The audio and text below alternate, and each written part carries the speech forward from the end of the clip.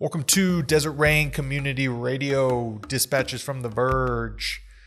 Today, David Morrison and I just sort of explore this idea of God and spirituality in a pretty broad sense.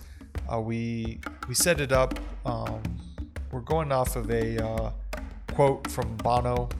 It's a very long quote. It's from a book that either has already been released or will be released soon. I think it's already released. He's on a book tour. So we're kind of all over the place in a good way. We look at this idea of being a spiritual person, this idea of not necessarily needing a physical place, and just connecting with those. The wording is a divine signal. Just trying to connect with that and spread that out throughout the world and the universe. But before we get into that, thank you to Danny West. He does all the editing and sound engineering. Thank you to Jacob Nedia, maker of Monk Drums. That's what you hear in the background. If you want to learn more about Desert Rain Community, theruined.com is a place to check that out. drcrpod.com is a place to get other episodes of our podcast or wherever you found this episode. And please tell a friend. Word of mouth and social media really help us. Also, dreamwalkerway.com is a place to get David's book of haiku. And we appreciate you. And let's get into it.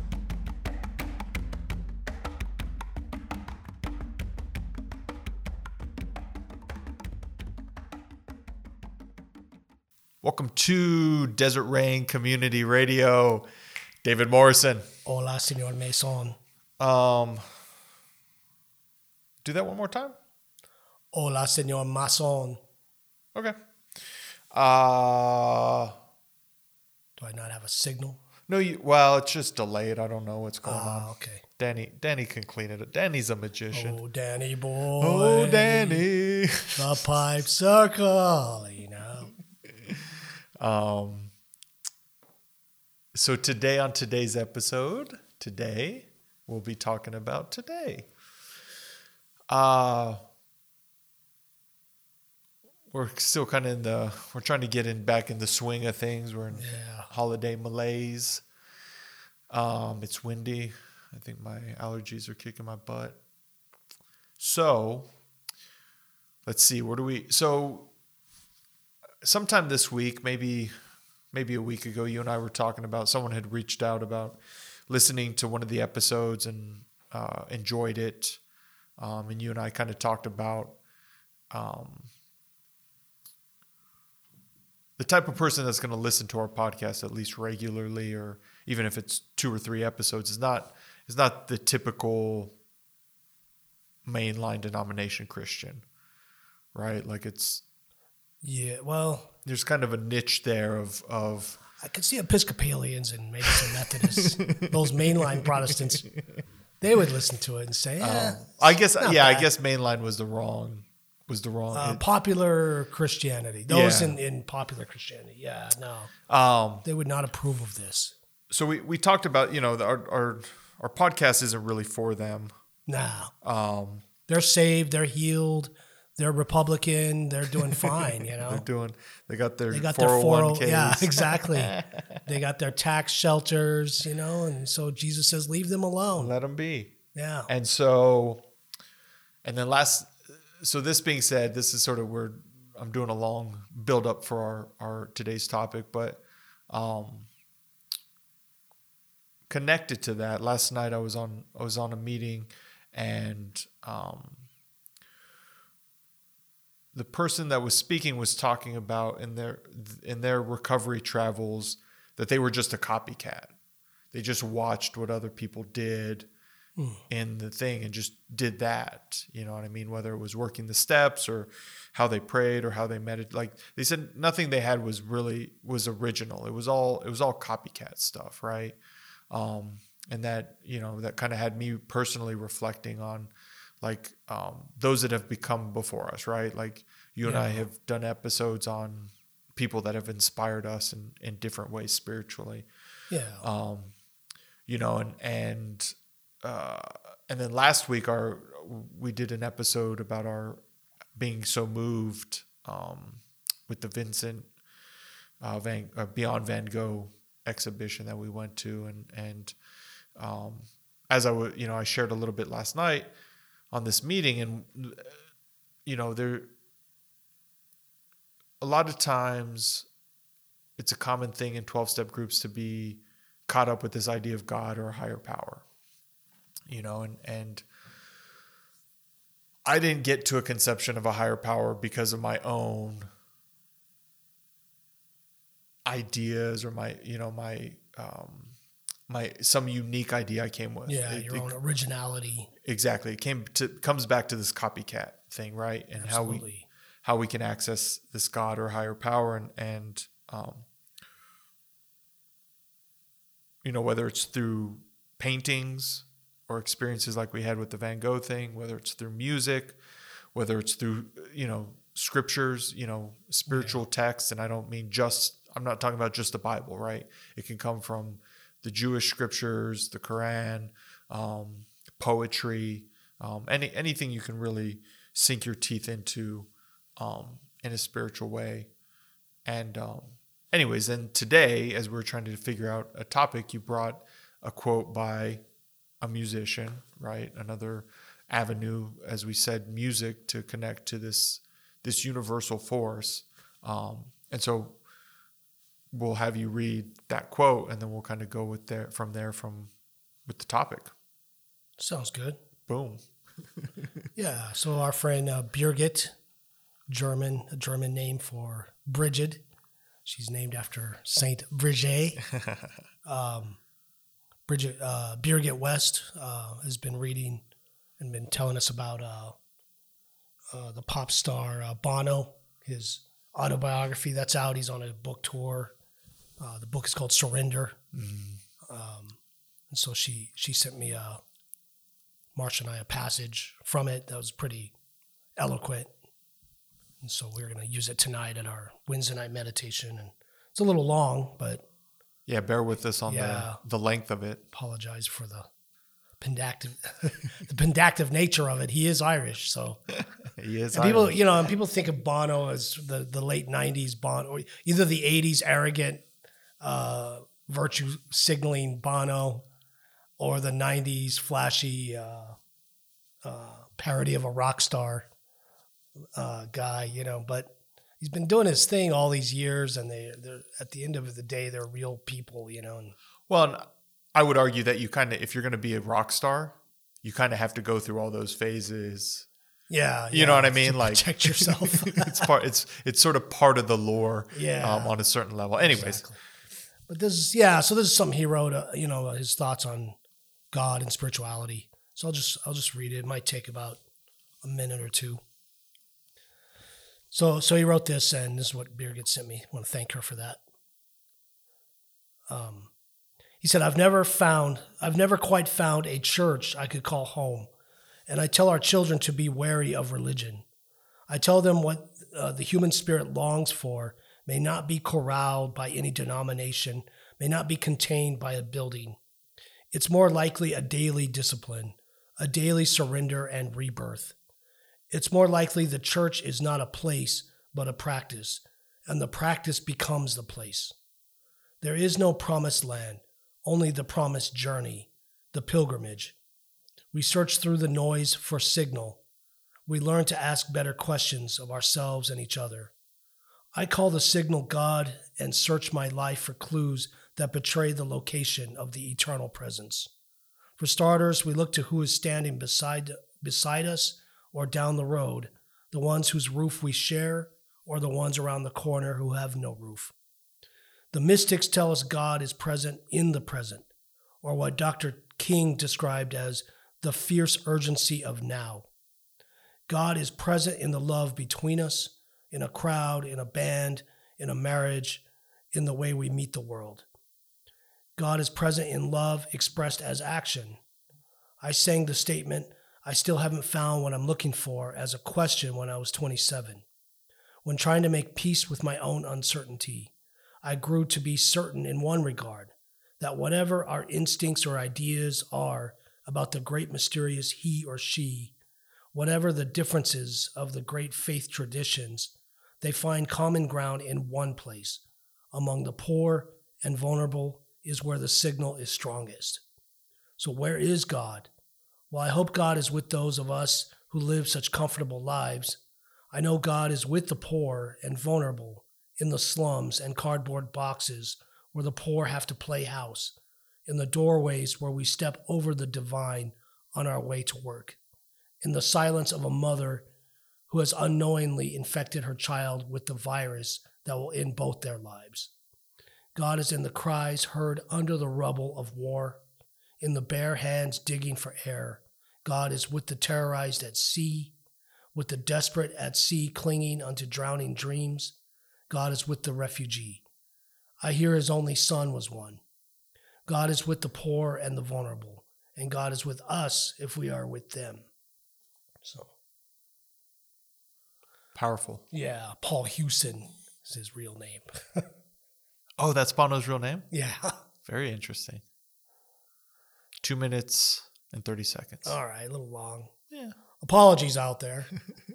He had asked me. He asked me how long I thought it would take, and I told him I'd tell him at the end. So,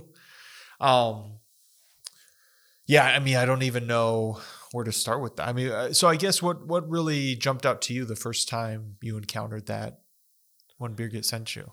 Well, she just sent it like a couple days ago, so it's just been kind of rolling in my head. And I think I've read statements like that from Bono over the years. I'm kind of a little bit of a U2 fan. You are a U2 fan. Since my brother gave me a cassette tape of The Unforgettable Fire in 1984. So, yeah. But I've seen him 5 times.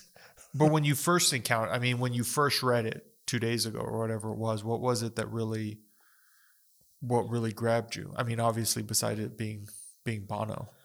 Yeah, well, it definitely, felt more of an affirmation and a confirmation for, I hate to use the word journey because that's such a popularized word now. You're not just buying a product, you're going on a product journey now. You're not just trying to get in shape and make some choices for your health. You're on a wellness journey now, so all that. That's right. But on the pilgrimage of faith, I at least in my experience, I started with, probably initially they gave me beliefs. These are the beliefs you're to believe. But then a spark occurred when I was about 12 where there was actual faith. Mm. And then that got bogged down again by beliefs. Yeah. And I think the history of Christianity has done that. I'm reading a book by a theologian named Harvey Cox called The Age of Faith, where he basically says the initial church was the age of faith. Mm. And by the 3rd century or 4th century, when they codified it was rules and canonized scripture and all that kind of stuff, it became the age of beliefs. Mm. And so very different from faith. An atheist can operate in faith, and then a Christian believer can operate in atheism, as if God is not present at all. We see it in their attitude amongst many evangelicals towards migrants and refugees. So definitely, the difference between living in faith and just having a set of beliefs. And a lot of people feel, they can't commit to the beliefs, so they feel like there's no other option. Oh, I see. So when people talk about the droves of people leaving the church, right? Because they think that because they don't buy into all the beliefs, they leave the church and they not realize the option is just being atheist or being spiritual but not religious. Right. Yeah, exactly. And I just don't buy that they're leaving the church in that sense, because they are the church. If you've had an experience of faith, if you've had an experience with love, which I believe most people have, regardless of where you live or what you're, if you're a human being, so you're part of what I would call the mystical body of Christ. And so they're not leaving what they already are. Right. They're just leaving the building, Exactly. the structure. Yeah. So that's kind of my point. Yeah. You know, and there's a story, a Hasidic story that I read somewhere one time, where a group of students ask a rabbi, well, what's the deal with atheists? You know, because atheists get a bad rap, right, in this country, and not just this country, worldwide, and so the students ask the rabbi, you know, what about? And the atheist says, the rabbi says to them, well, the atheist is the most godly of all of them, because when they do a good work, they don't do it for a reward or fear of punishment. They do it for the sake of goodness, for the sake of doing right. And so that's the highest level of righteousness. And so respect your atheist friends. And so that's kind of the way I see that. And so, yeah, sorry. No, that's good. And I think kind of going back to what you were just talking about your own, it's a constant evolution of the faith to belief to faith to belief and going back and forth because,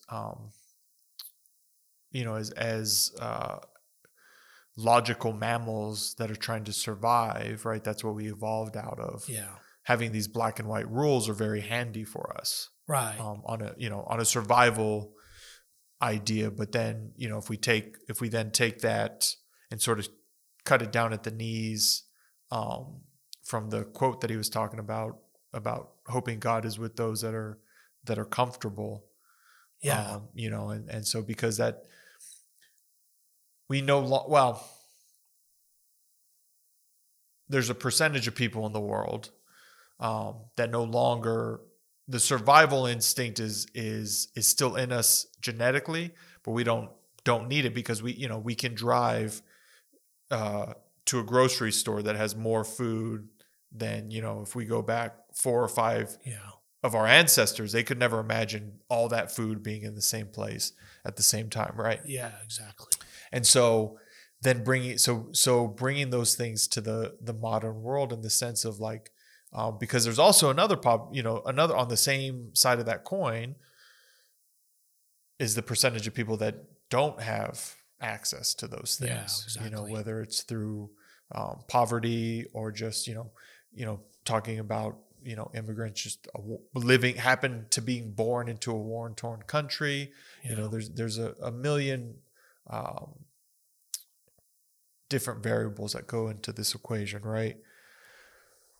And God is with all of them, right? And in this Christian tradition, he's particularly and especially with them. Well, and that's what I was going to say. How did Bono? The signal is the strongest. Is that? Is that the signal of the divine is strongest in those places and with those people? And and there's a whole theology if anyone's interested in called liberation theology. It came out of Central America, and maybe you can give a little. Yeah, they use the phrase. I think we've used it. God's preferential option for the poor. You see it in the gospel tradition for sure. The gospel tradition in the 4 gospels. The way Jesus Christ is born as a refugee on the run, poor his entire life. That's by design, not by accident, so to speak. And so, and it comes out of the end of the Gospel of Matthew, where Jesus speaks of the last judgment, and it doesn't come down to, did you accept me as your personal Lord and Savior? It does not come down to, did you say the Jesus prayer? Did you say the Jesus prayer? Did you stay away from makeup and dancing and alcohol and cigarettes and bad girls and boys that do? Did you join this church or that church? It doesn't come down to any of those things. Did you believe in the virgin birth?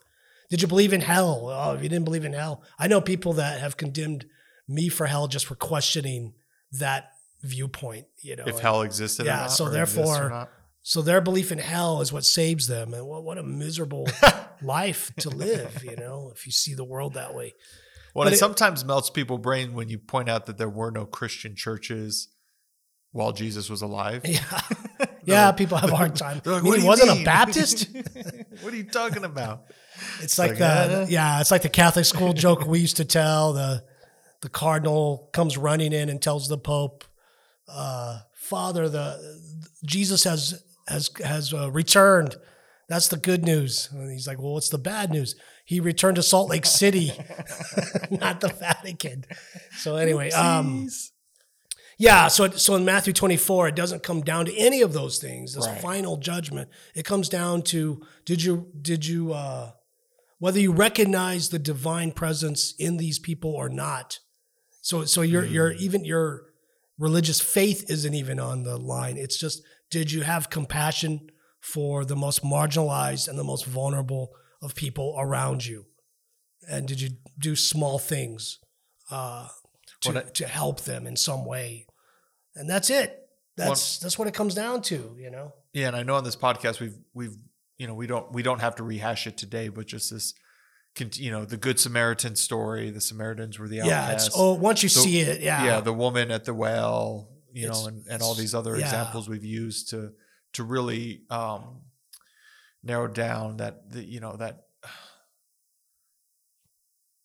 how that liberation theology and the is ever present in the gospel traditions. Yeah, to me, it just is the gospel. It's not even. Right. So the critics will say, well, that's the social gospel and it's a false gospel. And it's just like, yeah, all right, go.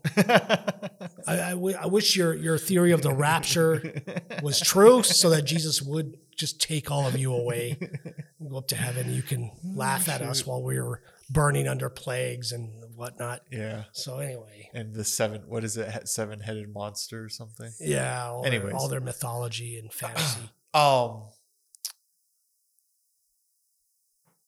So I guess going back, because Bono talks about it, you mentioned it too, about the people are leaving the structure of church or the physical place of church, but really truly that is the body of Christ, right? The people. Yeah. And it depends on where you're looking to. In what sense? Well, because on the continent of Africa and That's true. South America, Central America, the Catholic Church and the Pentecostal Church specifically and the Mormons are exploding in numbers. But in what we'd call the Western world, North America, the U.S., Canada, and Europe. It's definitely in decline. Mm-hmm. Membership is definitely in decline. And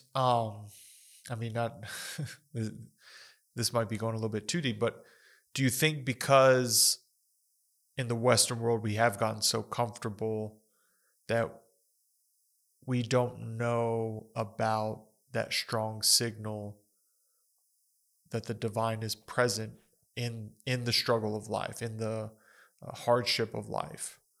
Yeah, I think so. It's a harsh reality, but that's just true. If all my needs are taken care of by my product journey that I'm on, then yeah. My social media journey. or my social media journey, and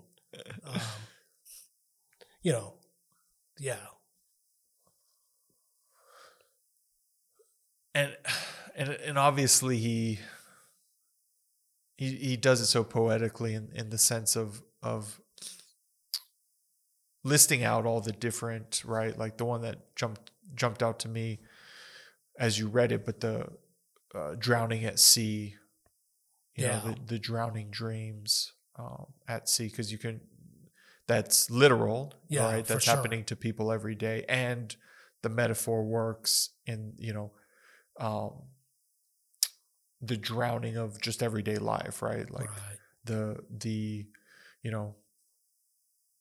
day-to-day, I don't want to say struggle, because it isn't always a struggle, but just the monotony of the day-to-day, getting up, go to work, go to the PTA, go to the social club, get home, chores there, and all this stuff. And so, for you personally, and it's well documented some of the struggles you've gone through, specifically health wise.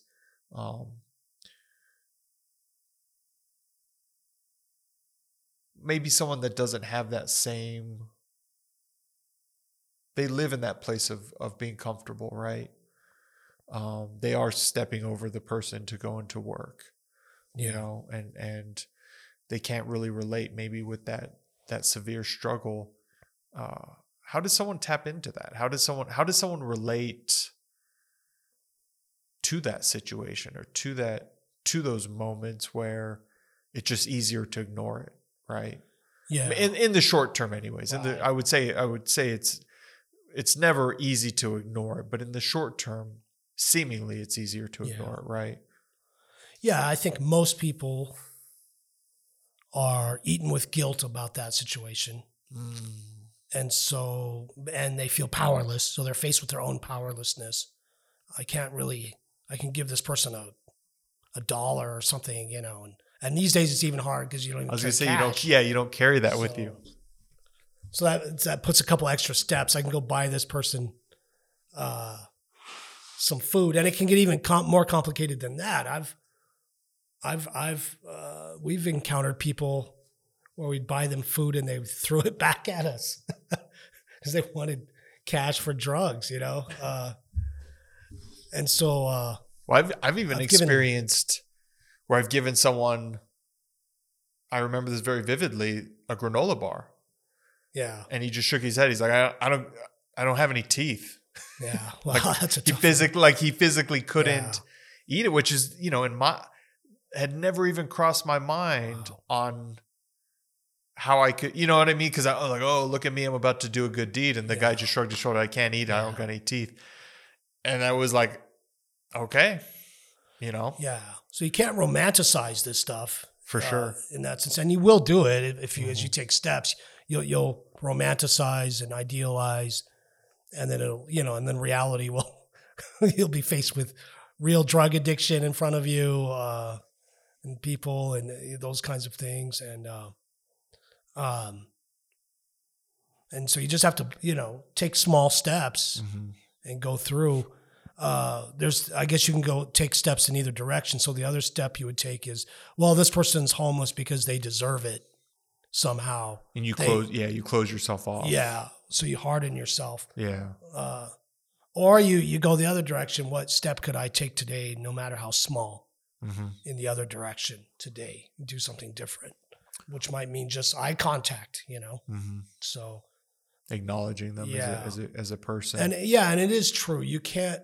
You watch the refugee crisis in the world unfold, on video news, and there is a sense of helplessness and powerlessness and overwhelming hopelessness that can come over you. And my point is, you need to begin by sitting with that and see what would happen, see what would emerge. Well, it's very interesting too, and maybe we could go down this path for just a few minutes, but this idea of hopelessness, right? I for me personally at first, and it goes back to what I talked about earlier with, being in recovery. My first real encounter with hopelessness was not, my alcoholism. Yeah. And really seeing like, oh yeah. And, it's evolved over the years, so it's kind of hard for me to talk about it retrospectively, but being like, oh yeah, like I really am a slave to this thing. I don't really get a say in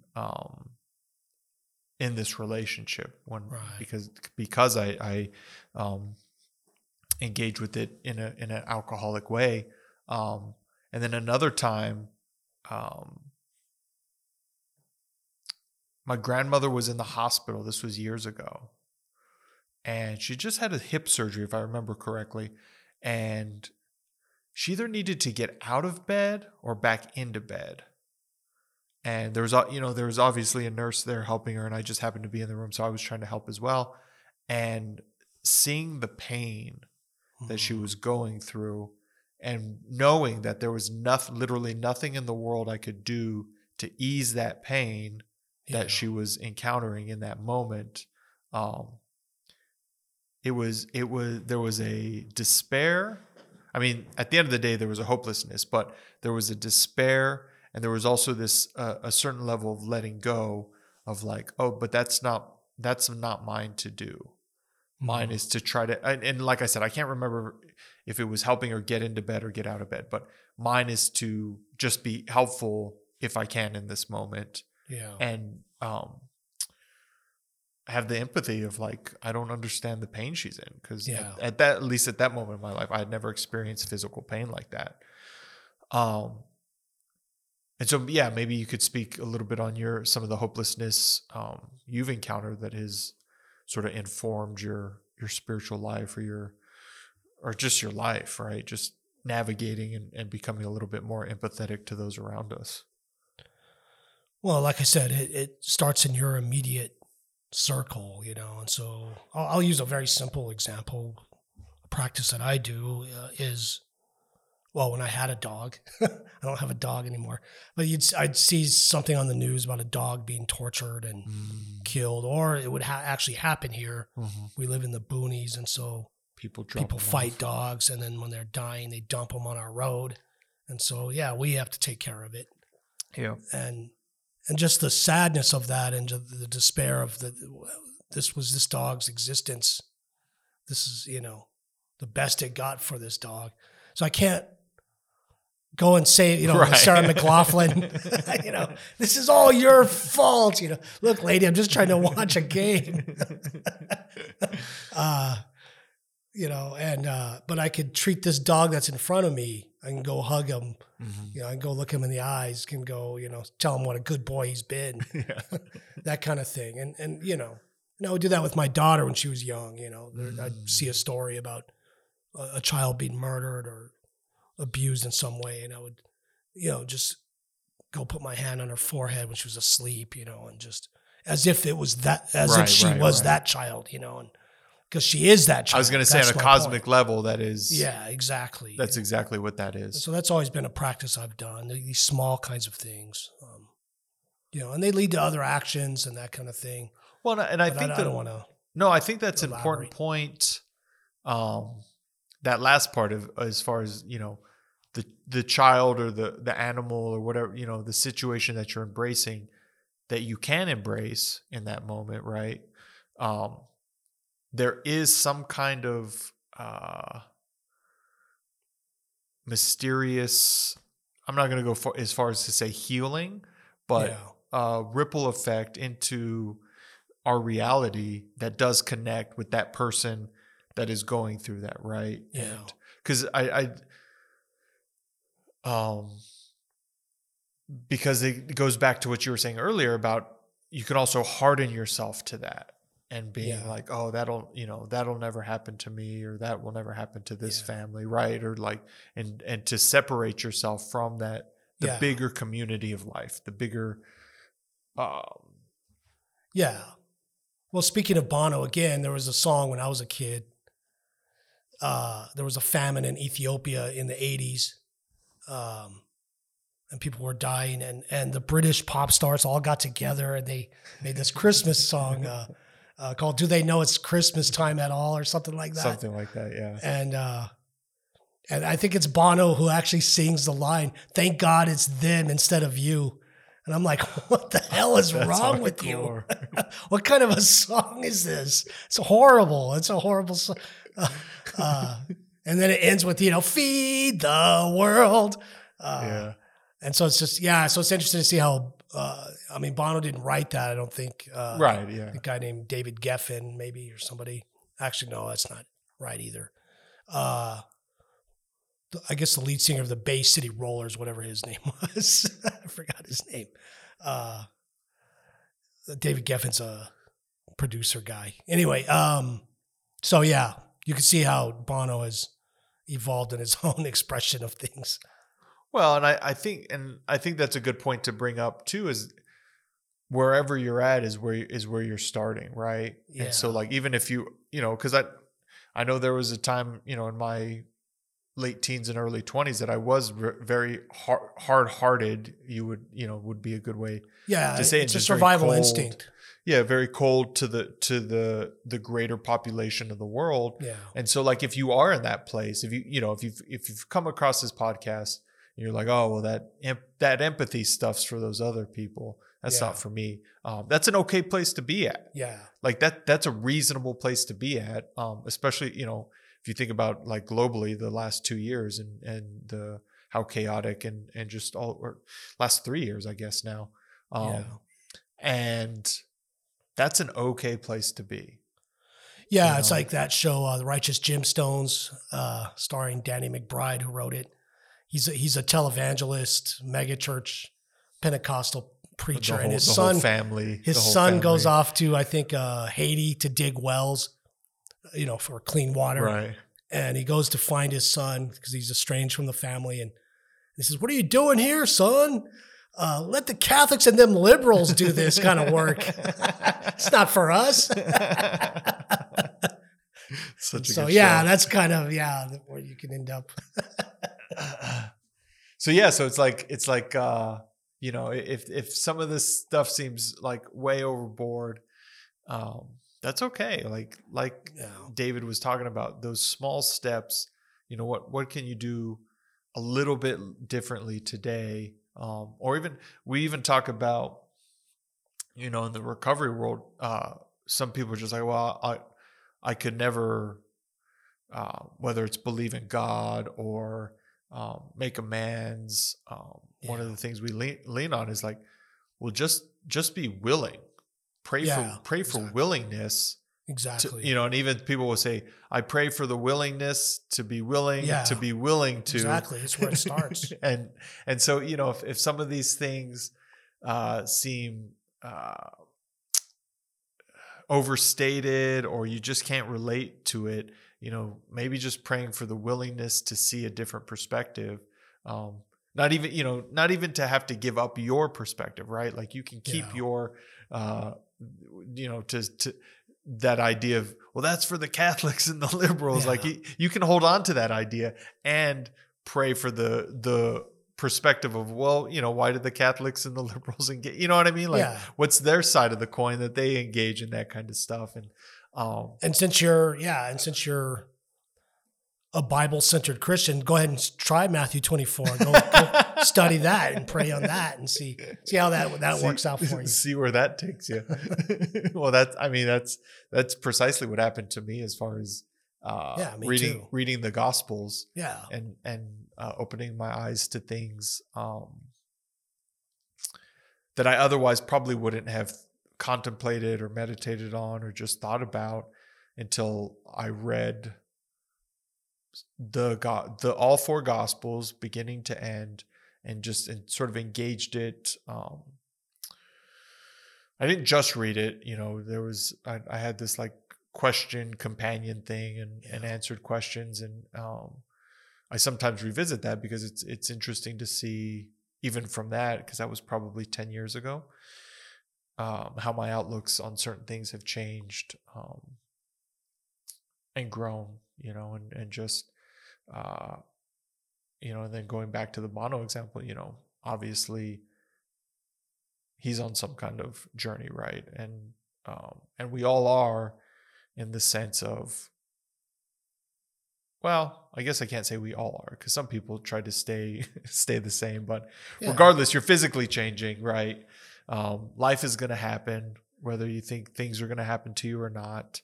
There's a level of, I don't see Henry Kissinger saying sorry about lying and bombing millions of people and killing them, and living still rich and free, Yeah, he seems to be. I don't see Dick Cheney. Yeah, exactly. These are not happy people though, and they're not, they're very isolated and, anyway. I guess the next, what else from that? It's such a big reading. There's so much there. What else from that is really, kind of hung on to your mind and your heart as you've been digesting it the last couple of days? Is there anything else that is just really connected with you? Well, definitely just the parallel of my own life, being of Irish descent, which is a hatred between two Christian sects, the Protestants and the Catholics. Right. And that's where Bono and U2, Adam Clayton and The Edge and like losing his name, the drummer. Anyway. I can't help you. He's the founder of the band, and I can't remember his name off the top of my head. They grew up in war-torn Ireland during and they came of age during the Troubles and straddled the line between that Protestant Catholic kind of thing. And they all had a Pentecostal experience like mine from a street ministry there. Interesting. I wasn't aware of that. Yeah. And so I feel like that story's living out in my own life as well, even though it's so far removed. And so that's, so when you make a statement like that, the church is more of a daily practice than it is a place, or even a membership group. It's a daily experience. It's a daily choice. It's a daily practice. And it goes back to what, like the Buddhist who says, anybody could practice my religion without being of my religion, and that's should be Christianity's claim. Anybody should practice sacrificial love and compassion without being a member. Yeah. And so that should be the, love is my religion. So, and I don't mean that as a hippie kind of way or a bumper sticker kind of way. No, it's a hardcore thing. It's a radical thing. Well, I think that's what's so interesting. So from both of those perspectives, right? First of all, this idea of sacrificial love, it's hard to build big churches and cathedrals and stuff like, right? It's hard to get membership when you're out there trying to push that idea. It's much more attractive to have the black and white thinking, right?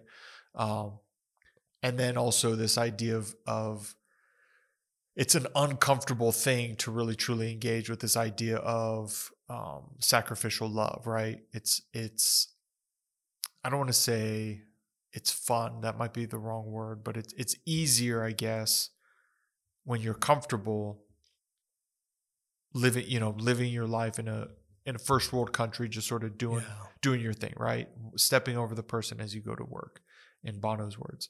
And so especially if you at least in modern day, right, the last 20 years or whatever, why would you want to give that up? Yeah.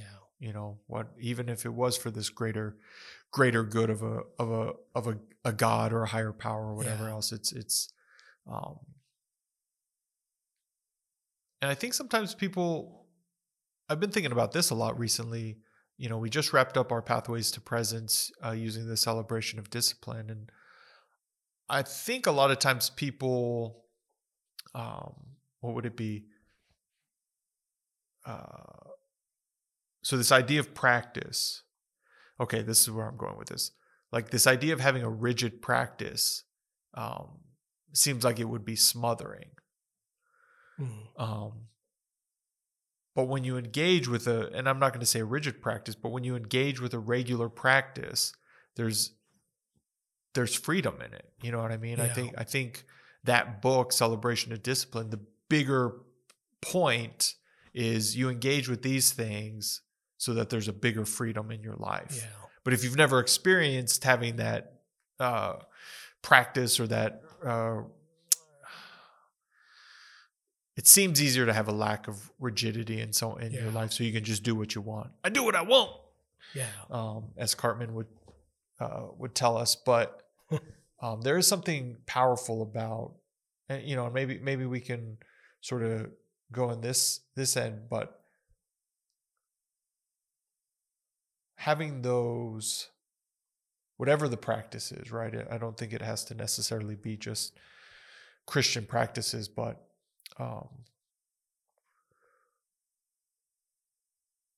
having those practices in your life, I guess we'll make it very specific. what kind of freedoms have you been able to encounter through that, and not having to rely on a physical building to show your right how Christian you are, I guess would be. Yeah, my experience has been kind of the shape of the hourglass, the triangle touching the triangle. Right. So it's been the more personal my experience of the divine is, the more universal my worldview gets as a result. Interesting. And so the more intimate the experience of the divine, of love is in my life, the more elusive the idea of God and the beliefs of God become. And so it's that paradoxal one, right. And then they come together in that, at that apex in the middle somewhere. So that's kind of been my experience of things. And it's all process, that's another buzzword that people like to use, but it's true. Yeah, it is. And I bless your process. I wish you well in your process there. But I like what he said. There is no promised land. There's only the promised journey. And if you look at the scriptural story of the Jewish people, that seems to be the point. They don't get to stay in the promised land for very long. They go into exile all over the world. And it's become a huge ingrained infusion of Jewish identity. The loss of that temple and the loss of that. I mean, there's a state of Israel now, and that's right. what it is. But in Jewish identity, and I'm not speaking as a expert or anything like that. From what I understand, like the yarmulke is the mourning for the loss of that temple, and so there's an emphasis in the Jewish scriptures that it's not really about the promised land. It's about this journey that you're forever arriving, and so that's a powerful thing, Well, and I think that to go back, sort of connect that with this idea of practices in the sense. Yeah, sorry, I took it off. No. But it's good in the sense that the ideas or the beliefs or the practices, like all these things that were useful to me, say 15 years ago or 12 years ago, aren't useful to me today in the same way. But they were necessary at the time to get me to where I'm at today. Yeah. And it just goes back to this idea of like, praying for the willingness, right? Yeah. Like I don't need to pray for the willingness today to believe in a God or a higher power because I have that belief today. Yeah. Right. But I needed to start somewhere, and that, and at least at this, I think at some point there wasn't a thought of like, oh, I'll reach this amazing enlightened state. Yeah. Where that also has evolved to sort of mirror what you're saying is like, there is no promised land. There is no enlightened state. It just like, I continue living in this world, this 3D world. Yeah. And I have this to say I have this tool, but just this way of life maybe would be a better way to put it.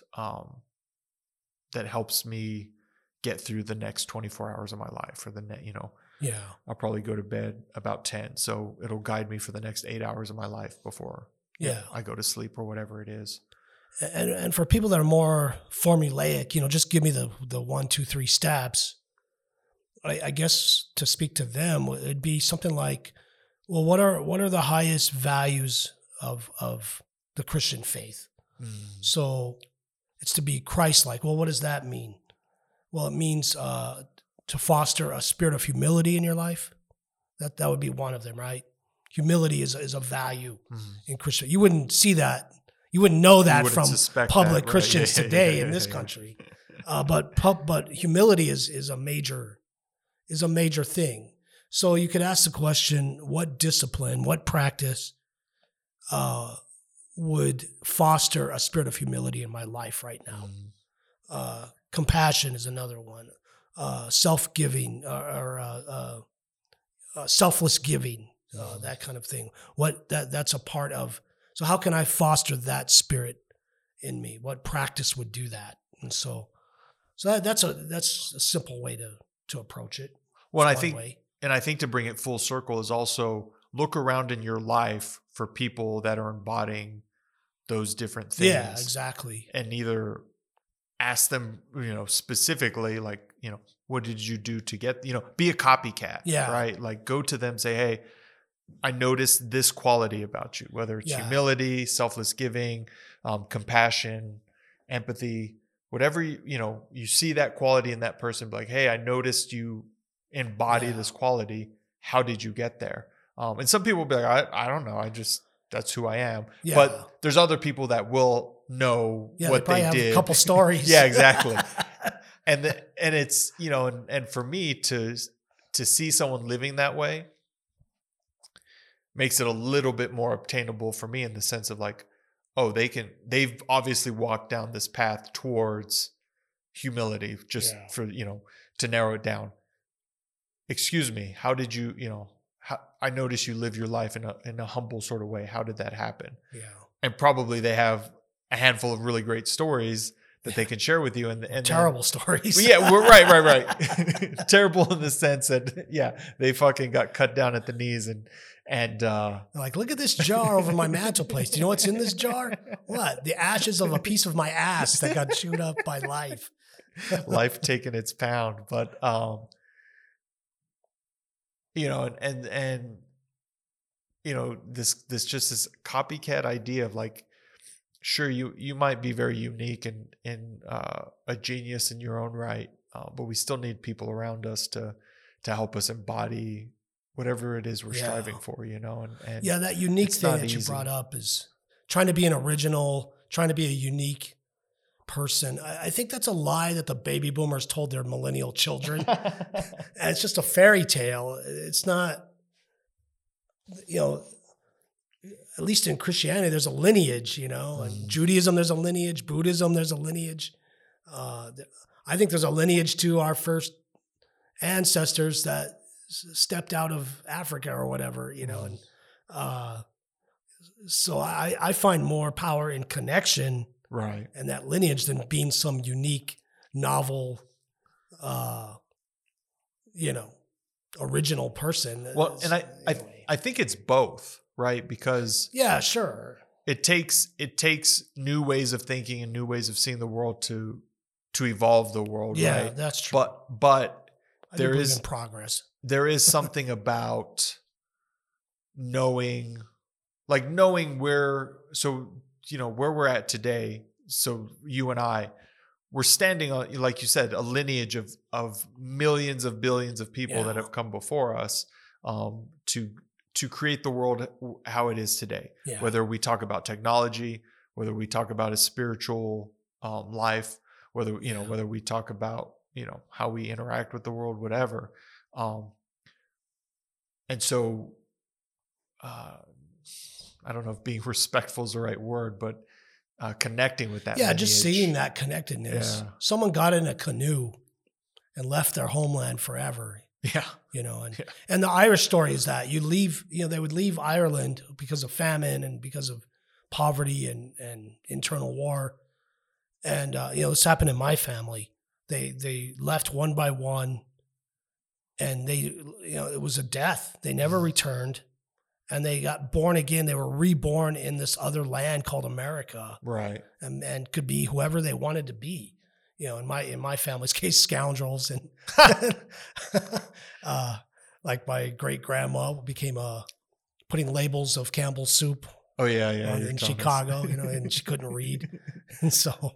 Well, and we're on I feel like we're also on the precipice of that happening again with people going out into space. Yeah, you know what I mean? Yeah. Knowing that they'll never come back, whether it's, precipice in the sense of like the next 100 years. Yeah. That's going to happen. And, well, there's one billionaire. I wish he would hurry up and leave and just go and leave us alone. I'm tired of reading about his crap. Cool, man. Do you feel good? Yeah, I think so. I'm a little low energy today. But yeah. Is there anything else you wanted to add before we shut it down? No. Cool. Highly recommend people listening to the Joshua Tree. There you go. It's the greatest album ever produced. Ever recorded. Yeah. Beautiful, man. Thank you. Thank you. Thank you to Danny West for doing all the editing and sound engineering. Thank you to Jacob Nedia, Monk Drums. That's what you hear in the background. Thank you, Mr. David. Thank you, Mr. Min. Thank you, everyone, for listening. And as always, we are still slanging our book. Dreamwalkerway.com is the place to go grab one of those. And please and thank you. Yes, please and thank you. And spread the word about this podcast. We appreciate you telling others about it if you're enjoying it. And that's a wrap.